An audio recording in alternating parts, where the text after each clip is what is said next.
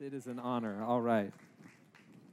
Well, for most of history, we've been fascinated with the last things that people say, their last words.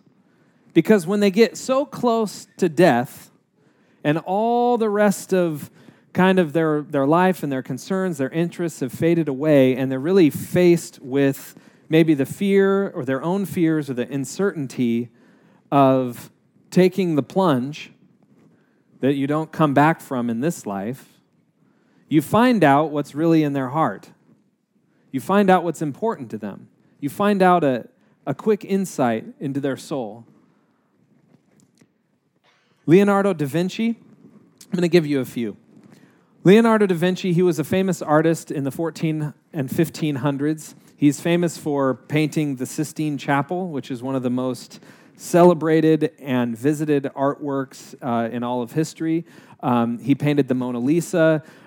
He designed sketches of airplanes before airplanes existed. The guy was brilliant and artistic and creative. And on his deathbed, he was visited by the King of France, who held his head to receive communion. And Da Vinci said to the King of France, while receiving communion, "I have offended God and mankind because my work did not reach the quality it should have." Oscar Wilde, the writer, he died in the year 1900, and when he was moved from his home into a hospital, he was rolled into the hospital room, and he reportedly turned to the nurse and said, "Either that wallpaper goes or I do."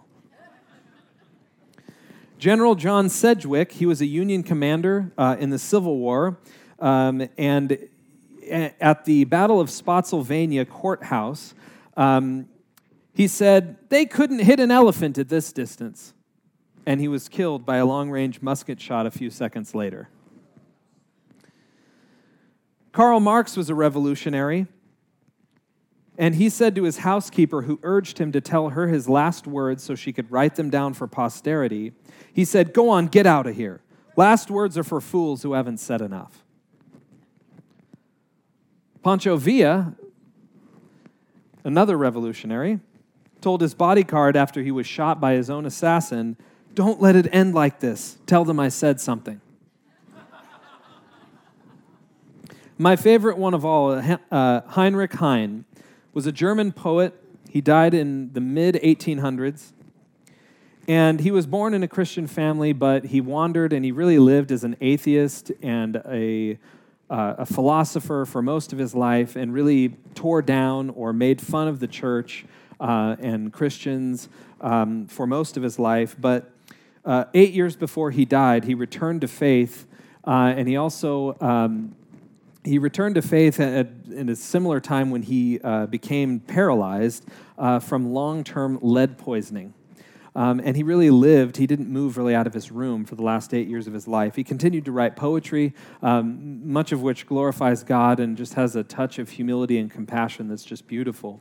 But he said to his children, "God will pardon me."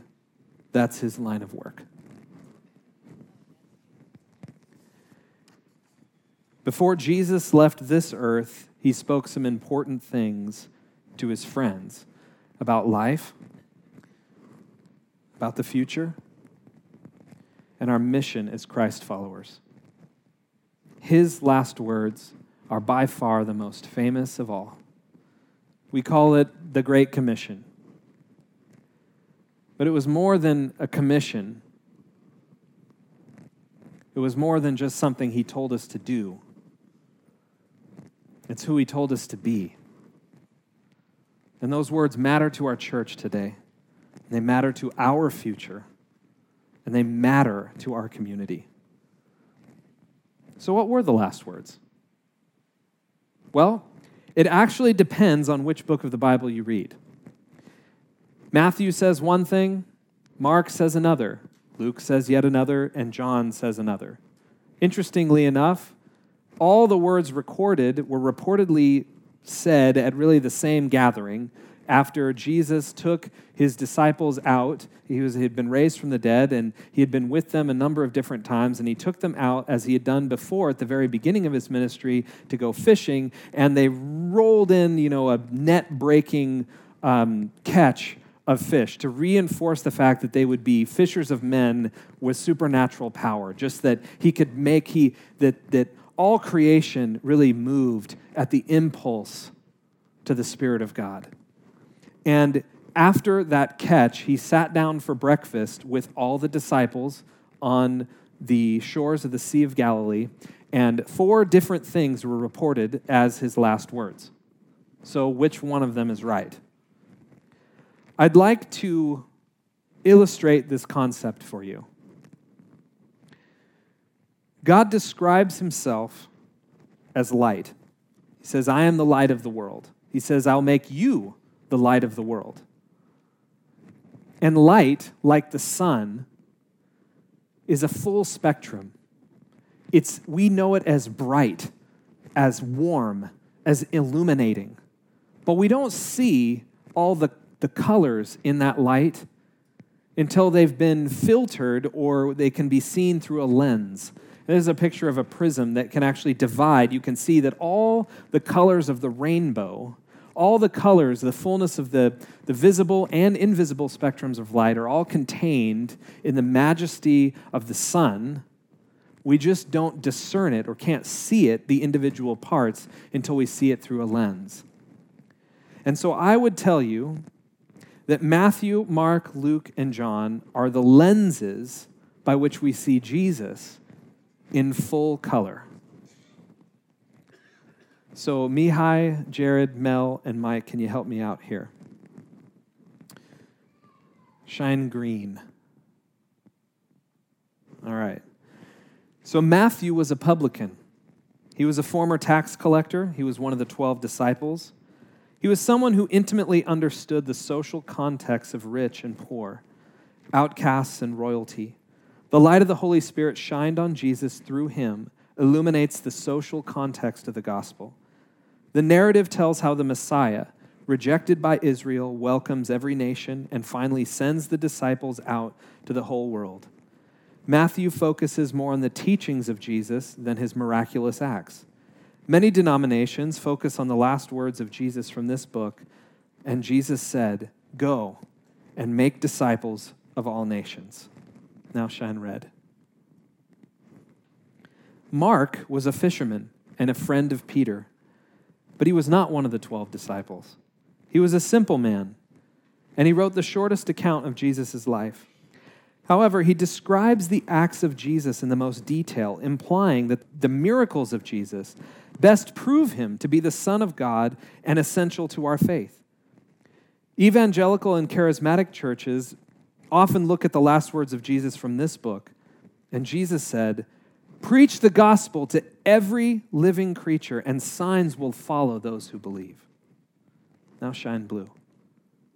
Luke was a Greek physician converted to faith by the Apostle Paul. He followed the apostles around and recorded everything that was going on in detail, like a scientific journal. Luke wrote the book of Acts as an eyewitness, but he wrote the gospel according to Luke as a compilation of primary source interviews from others who had known Jesus and his family.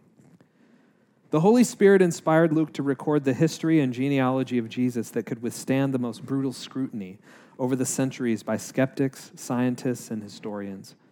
Luke also records many parables and prophecies of Jesus that only he could fulfill.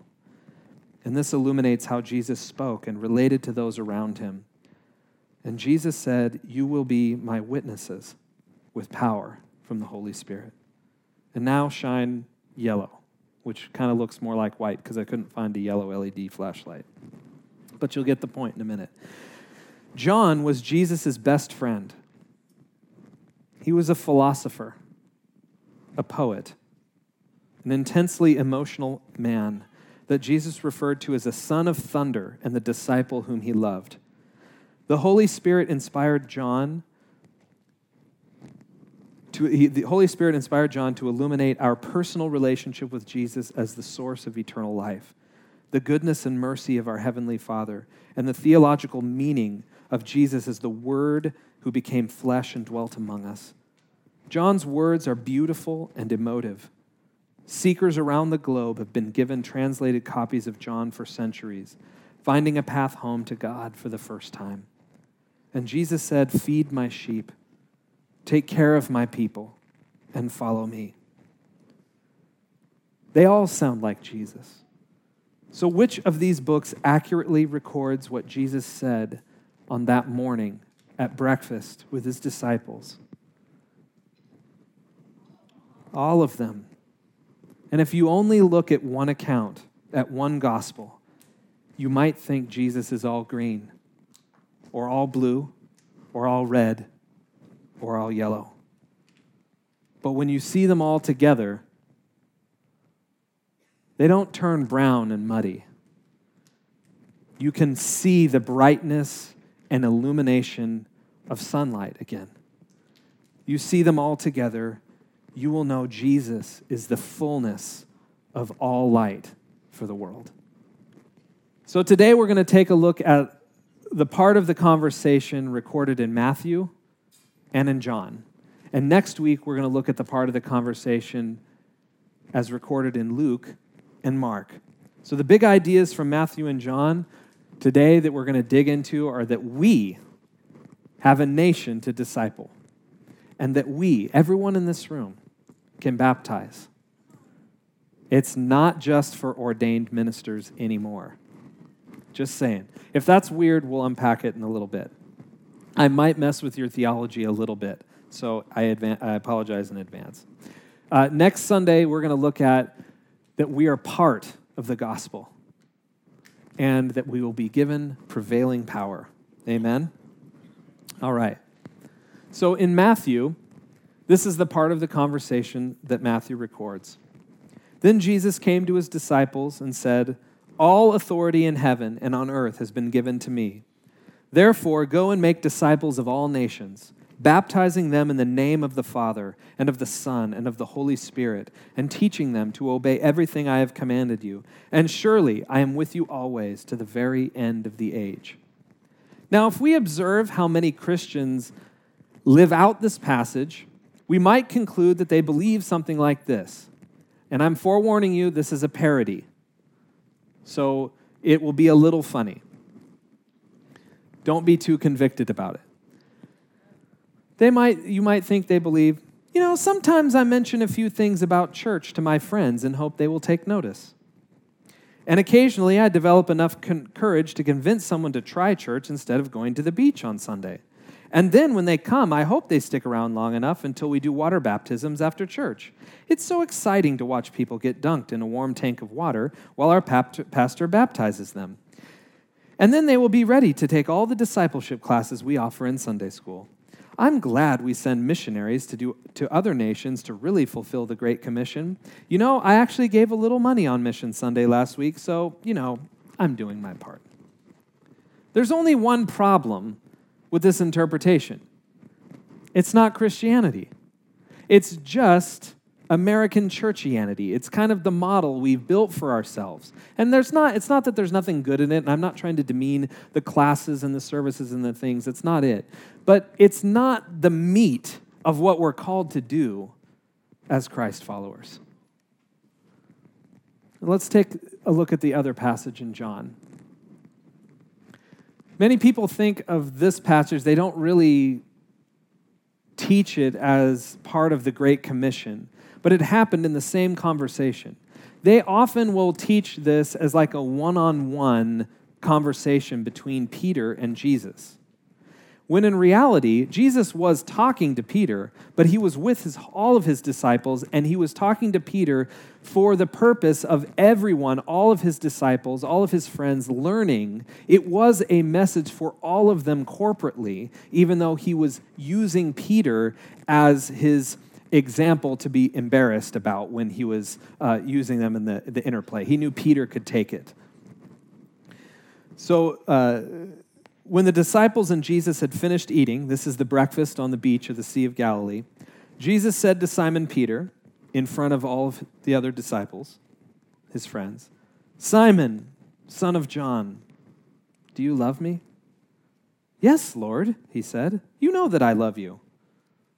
Jesus said, "Feed my lambs." And again Jesus said, "Simon, son of John, do you love me?" He answered, "Yes, Lord, you know that I love you." Jesus said, "Then take care of my sheep."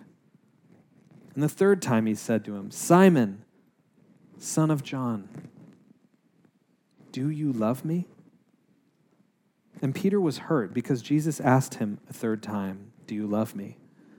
And he said, "Lord, you know all things. You know that I love you." And Jesus said, "Then feed my sheep. Very truly, I tell you, when you were younger, you dressed yourself and went where you wanted to go. But when you are old, you will stretch out your hands, and someone else will dress you and lead you where you do not want to go." And Jesus said this to indicate the kind of death by which Peter would glorify God. And then he said to him, "Follow me."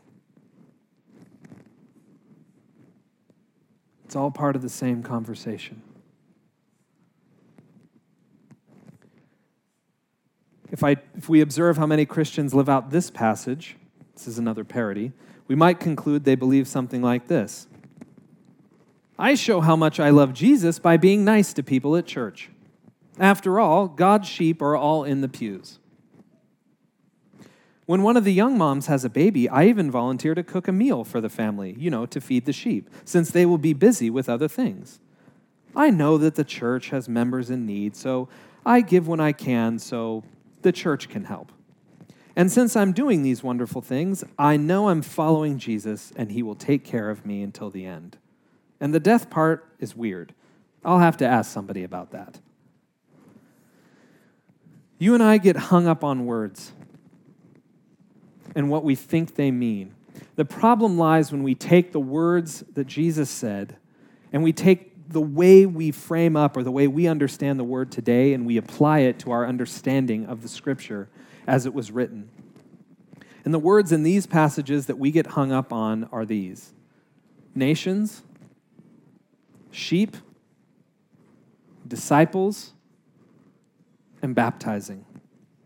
So let's dig into this a little. When Jesus said we have a nation to disciple, what is the nation he is talking about? Because we often think of nation as a synonym for country, like there are many nations in the world.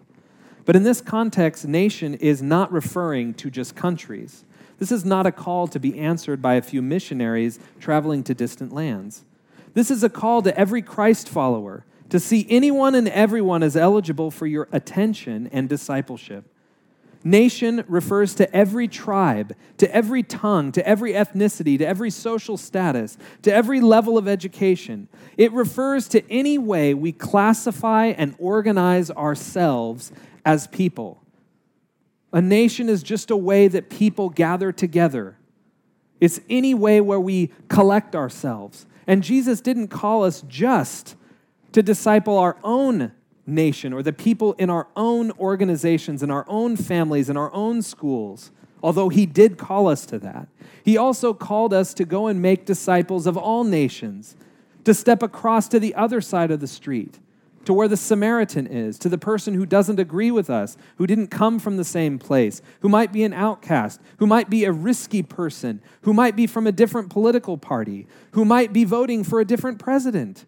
We are called to step across those lines in the name of Jesus. We're called to be out in a risky place, because where there is great risk and discomfort, there is often the greatest display of love and power. That's when the name of Jesus is elevated. That's when the banner of victory, that's when the meaning of love can be seen, is when we step out of just our own nations and across into other nations. And there are many nations even in this community.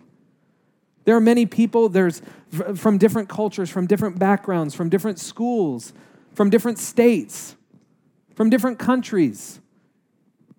And they're all here for different reasons. They're from different and many nations, and we are called to reach them all.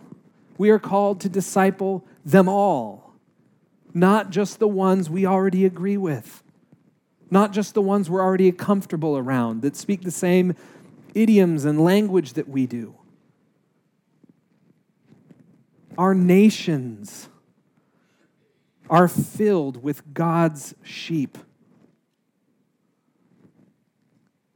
And so where is our nation? Where is this ministry? When Jesus said go, he didn't say to extract people from the nations, invite them to church, lead them in a sinner's prayer at the altar, and then start to plug them into discipleship classes about, finance classes and marriage classes and all these different classes. This is not really the place where discipleship or our ministry happens. Church on Sunday mornings and Sunday school classes, and it is essential to our Christian life. Our church is our community, our family, our place of refuge and peace, but it's not our primary place of ministry, service, or work. This is not where the magic happens. This is where we get refueled. This is where we get filled up. This is our place of refuge. It's our place of peace. It's not our place of work, our ministry. This is not where ministry happens, or some ministry happens, but it's not where this is not what Jesus was talking about in the Great Commission.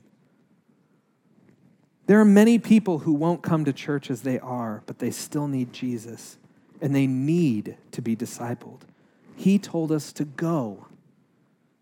He told us to feed them, to teach them, to take care of them. And so who are the sheep? Is there a connection between sheep and nations? Is there a connection between the passage we read in Matthew and the passage we read from John? From that same conversation on the beach in Galilee? Yes. It's all part of the same thought. Sheep aren't just church members. And let me illustrate it. When Jesus fed people, who did he feed? Everyone. Did he set up a cafeteria at church and invite people to come get their free turkeys? Or did he go into the community, into the place where the people were, and he took what was there, and he divided it, and he blessed it, and he multiplied it for everyone who was there? Not just the people who already believed in him. It wasn't a litmus test of faith that made them sheep. It was his great love that was discipling them in those moments. It was his great love for them. It was how he showed and demonstrated his love and the worth of the people by feeding them there. That was his way of discipling them in that moment. He also talked about the lost sheep in the parable of the lost sheep. The lost sheep represents a lost person. But I can tell you a lost sheep is still one of his sheep. Every person on planet Earth is one of God's sheep, either one in his pasture or a lost sheep he is looking for. And we should take it seriously. Sheep aren't just here. Sheep are everywhere. Sheep are in every nation.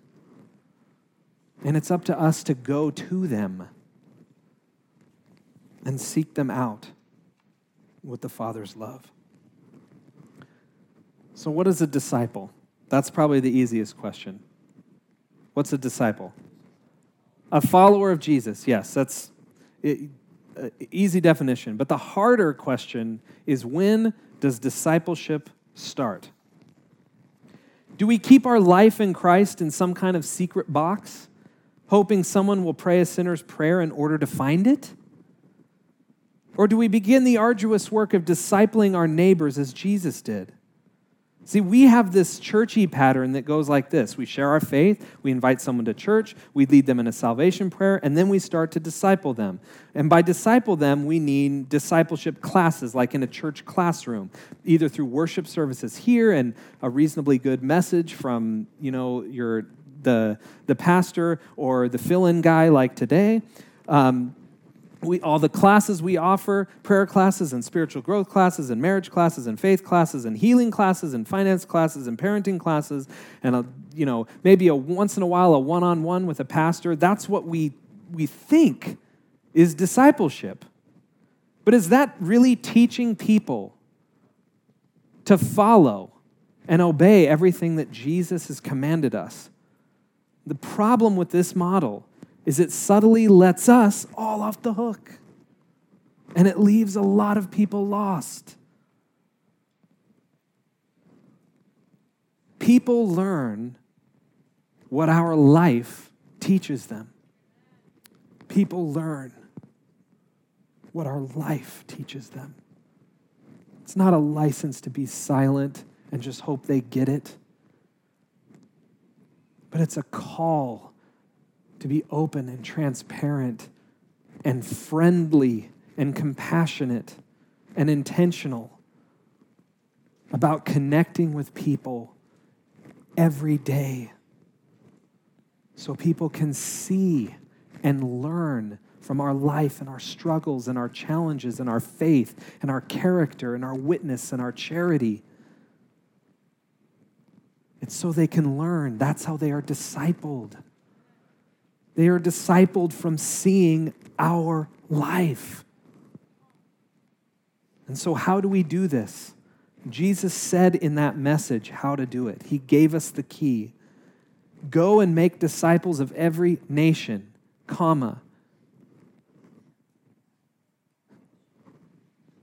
baptizing them in the name of the Father and of the Son and of the Holy Spirit. So that obviously means that to disciple them, we have to bring them after church, dunk them in a tank of water, and say, I baptize you in the name of the Father, the Son, and the Holy Spirit. That's what disciples them, right? We can baptize. Let's take a look at another translation of the passage from Matthew. This is from the Complete Jewish Bible, which is it was translated by Syriac and Hebrew scholars. It kind of gives more of a Jewish or Hebrew cultural look at that passage, and I think it will illuminate something or some things that maybe we don't see in most of the translations we read. Yeshua came and talked with his friends, and he said, all authority in heaven and on earth has been given to me. Therefore, go and make people from all nations into Talmudim, which means the family of God, or followers of Jesus. Go and make people into the family of God, immersing them into the reality of the Father, the Son, and the Ruach HaKodesh, which is just the Hebrew word for the Holy Spirit or the divine indwelling presence of God Almighty. Immerse them into the reality of the Father and the Son and the Holy Spirit. The name, when we baptize people in the name, that is into the full reality, the fullness of all that the Father, the Son, and the Holy Spirit is. And it's us who do the baptizing. We are immersing people around us with our life into the reality of the Father, the Son, and the Holy Spirit. Because when we do that, that is baptism in the truest sense of the word. When people have been immersed in the great love of our Heavenly Father and the mercy of His Son Jesus and the comfort and the wisdom and the power of the Holy Spirit from your life, how natural will it be to take the plunge in the water tank after church?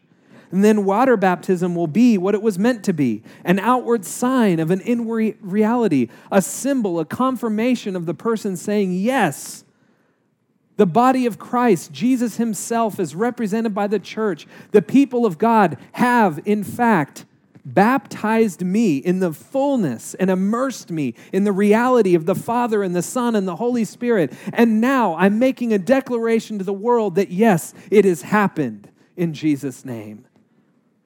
So what does it look like to immerse people in the Father and the Son and the Holy Spirit?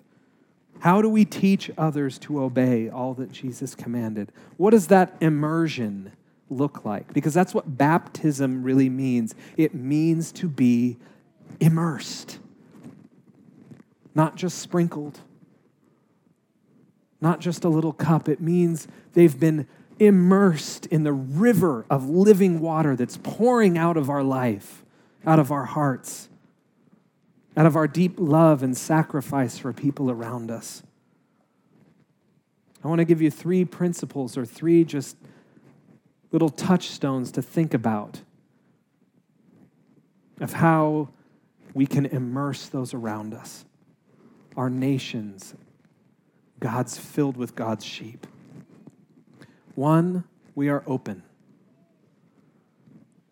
We must live in such a way that others can see and learn from our struggles, our faith, our character, our charity, our attitude, our love for others.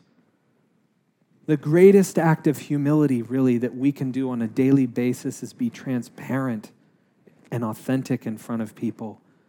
Not show them just the story after it's all wrapped up, but they can see the life of faith that we live. Us standing for things that haven't come yet. Us repentant and apologetic for when we mess up and when we sin. Us applauding the great love of Jesus. Observing where he touches people and the works that he does and the signs that we see in our work, in our family. Being a witness to those things, showing those things. If we don't befriend and we don't allow people to really see, and if they don't see it, they won't know it to be true. They have to see. They have to be able to come inside our life. And how many of us, after being a believer and a Christ follower for 1 year, for 5 years, for 10 years, for 15 years, for 30 years, how many of us still are intentionally making friends with people who aren't already Christians? And we wonder why we can't find anyone to invite to church.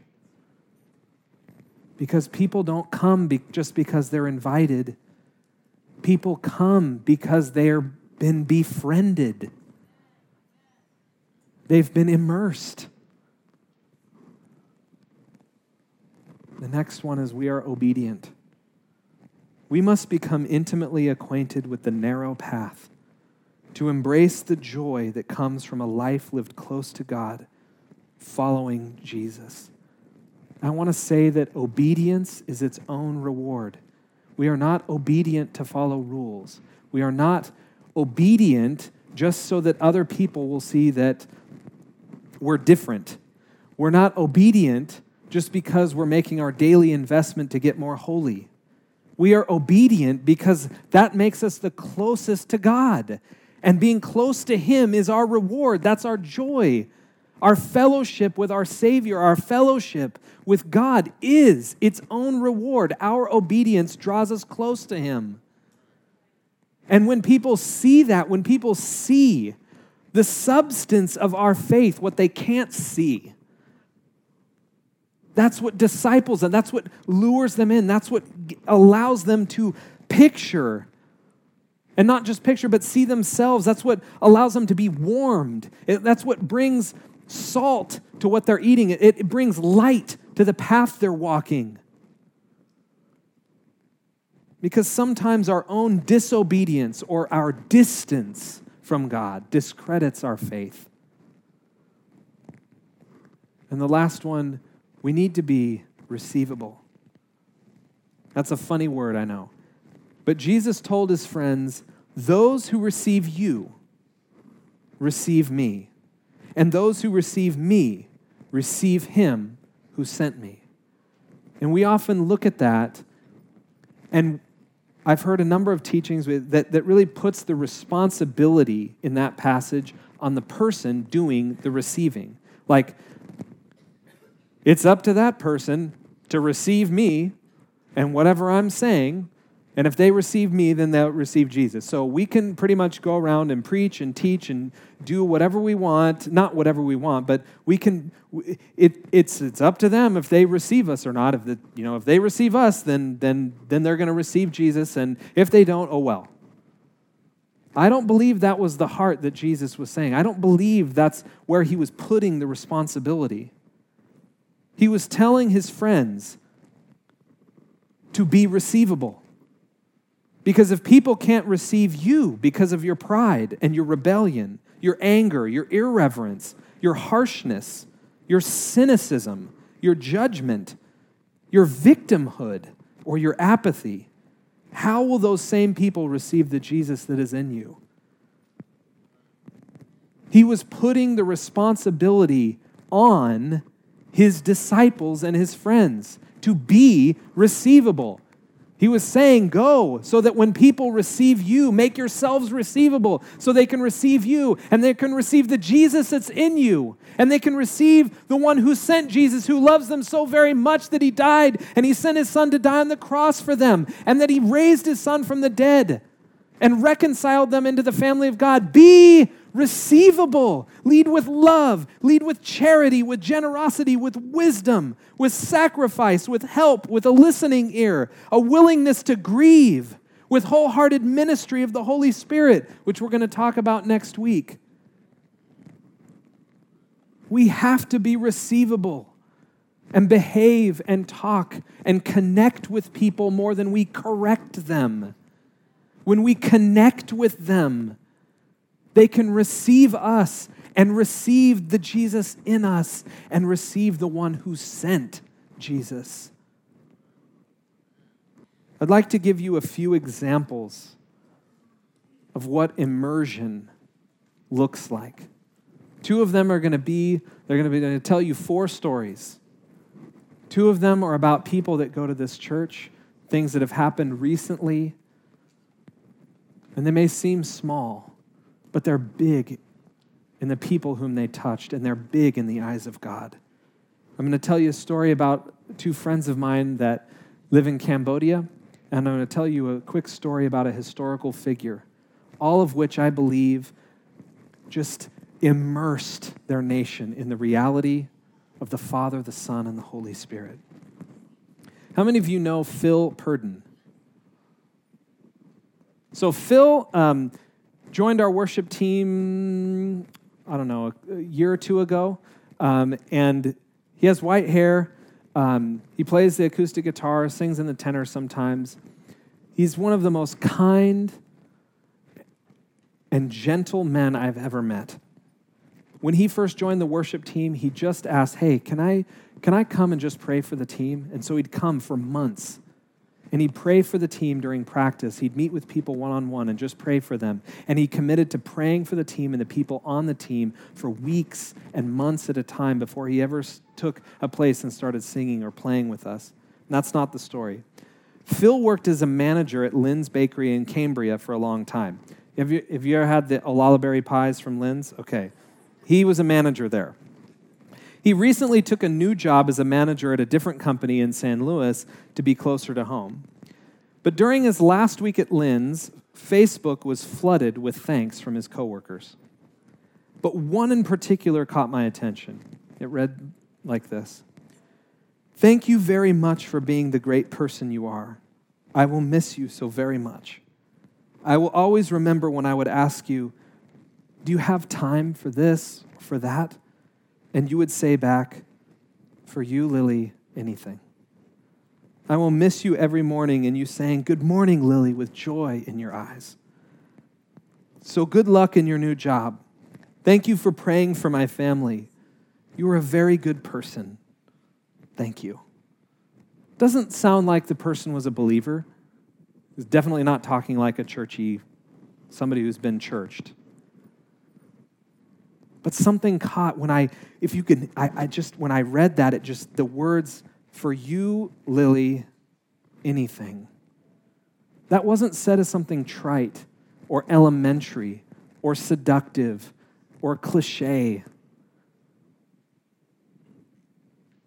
He was allowing the love of the Father to come through not just his words, because he wasn't just saying it, his life that was open and obedient and receivable before the people he worked with made such a context that those words were the immersion into the reality of the Father and of the Son and of the Holy Spirit. Friends, those are people that will come to church when they're invited.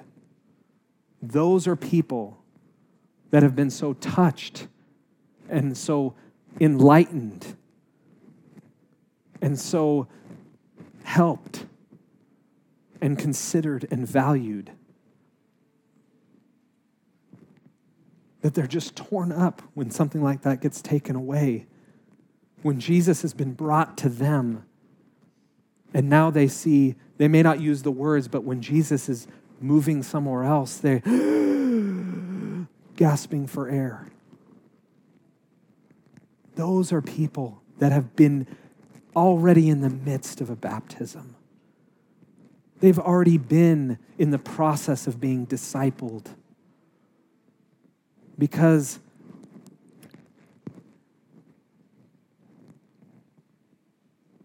it was Phil's love and his prayer and his compassion that made the reality of the Father and the Son and the Holy Spirit real. So you know Mike Burns, he's our director of worship arts. Well, this season he coached a t-ball team in San Luis with his son. You know you can coach kids in the name of Jesus, right? Well, he spent the season encouraging them. You know, I don't know how good of a coach he was. I don't even know how many games they won. But encouraging these kids, connecting with them, training them, loving on them, helping them out, making them feel good, training them up, inspiring them. And he gets so just enamored with these kids that by the end of the season, you know, they usually have like a pizza party where it says, thank you, you know, to everyone. And he goes to the Lord in prayer and says, God, will you give me something, a word of encouragement, a blessing, something that's prophetic, something that that's a gift from your table, that's food, bread from heaven that can be given to these kids. And so he prays, and God gives him something for each kid. And on Thursday night at the pizza party, he gets each kid up, and he just delivers his blessing to each kid that just waters their soul, highlights their strengths, what they're good at, what their potential is, what he sees in them, what God sees in them. And so then you fast forward Friday, Saturday, Sunday, Monday morning, he drops off little Mike at school, and he sees one of the other kids from the team get out of the car, and she's still got the medal on. And the parent comes over and says, Mike, she hasn't taken it off since Thursday night. She went to bed with it. That's what a child looks like when they've been immersed in the reality of the Father and the Son and the Holy Spirit. Her discipleship had already begun. I don't know whether the family goes to church or not, but she's tasted and seen that the Lord is good.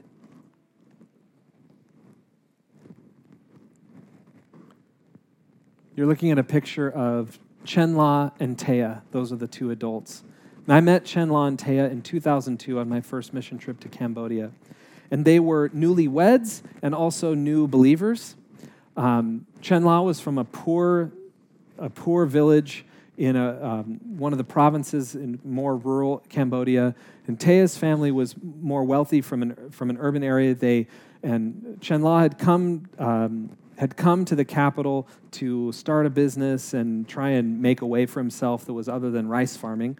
And so they get saved. They meet at this church, and they get married. And I met them as they were, building a jewelry business and doing worship ministry and pastoral care ministry, and they were just full force, full passion, full throttle into the ministry at this church in Phnom Penh, which is, we've sent teams over there quite a few times with Moni Mock and River of Life Church in Cambodia. Well, fast forward 12 years. 18 months ago, Chenla and Taya felt called by the Lord to go back to the province where Chenla's from and do ministry in really one of the poorest places on earth. And can you imagine with 3 little kids, the same age as my kids almost, taking them away from a place where they're upward, they're stepping stones in life. This was taking them away from the center of education, away from the place of protection, into a place that was less sanitary, had less opportunity, less protection. In all ways, it looks backwards, except in the eyes of Jesus. And they take and relocate their family out to this province. And he's trying to make ends meet, giving scooter rides and still making jewelry and sending it to the capital. But he starts a ministry to the kids, because the children in that village, there's about 800 people in the village, and once you get to be about 10 years old, you're old enough to go work in the rice fields, in the rice paddies. And so the kids that are under 10 in the village basically just wander around during the day. There's not really schools still in that part of the world. And so what do they do all day? So Chenla and Taya starts taking in these kids, feeding them a meal a day, training them in life skills, in personal hygiene, teaching them how to read, teaching them the Bible, teaching them faith, discipling them, immersing them in the love of the Father and of the Son and of the Holy Spirit. They have given their lives for the gospel. They're immersing this nation, this village, in the love of Jesus because of the bridges they crossed where everyone was going that way and they were going this way. When all signs of opportunity went that way for them and they were going this way. When all signs that if you want to make a way for yourself in this world, it was that way, they were going this way. And when you start doing that, the name of Jesus becomes a banner over you. The blessing of Jesus can't help but propel you into your God-given purpose. Because you are following Jesus to where his sheep are. This is what a village looks like in the midst of a baptism. What does it mean for those kids to grow up with them every day instead of no one?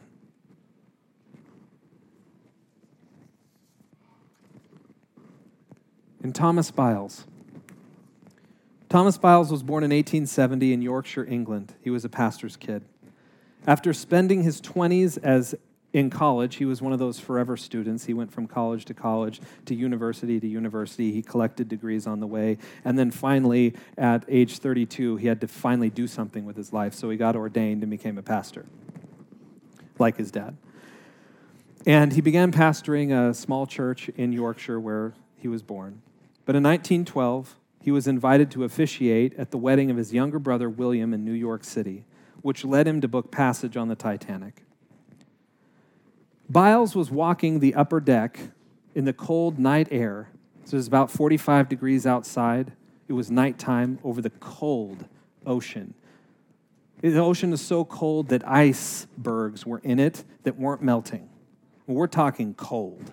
And he's probably thanking God for the majesty and the beauty of this great ship, that he gets to enjoy this floating, majestic passage across the dark and chilled waters. And then the Titanic hits an iceberg. And slowly but surely, mayhem breaks loose. People start going literally crazy because the staff know, and soon everybody knows, this ship ain't gonna make it. And there's not enough lifeboats for everyone. So what does he do? He goes straight to the stern, where the second and third class passengers are. And he helps as many of them as he could up to the deck and onto lifeboats. Twice in the first several hours, he was invited onto a lifeboat. He declined. There's still people here. He keeps shuttling people from the lower decks up to try to get them on board because nobody else in the first class is going to go down and do it. None of the staff. Everyone's thinking about themselves, and they're thinking about their rights and their privileges and their rightful spot on one of these lifeboats, which he was traveling first class, and he had a rightful spot on the lifeboat, but he didn't take it, not once, not twice. Then towards the end, he was offered a third time, a chance, a spot on a lifeboat, one of the last lifeboats. And he was reported by the people in that lifeboat in a journal that he politely and courteously declined, saying, "This is the day that the Lord has made. I will rejoice and be glad in it." And he watched the lifeboats go, knowing there weren't any left, because there were still over 100 second and third class passengers still on the boat. And in that moment, he executed a choice from a decision that he had made peace with long ago, that to live is Christ and to die is gain. And in that moment, he discipled a nation. What did he do? He recited scripture.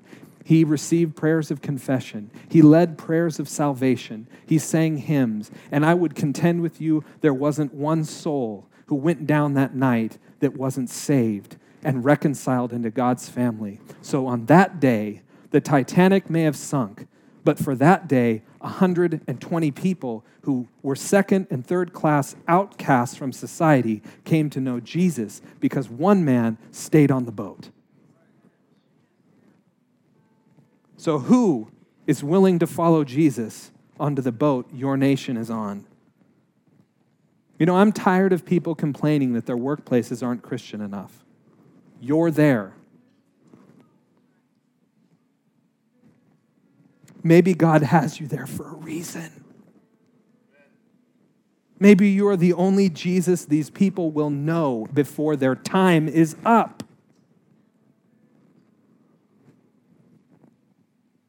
Like Jesus prophesied to Peter in our passage from John.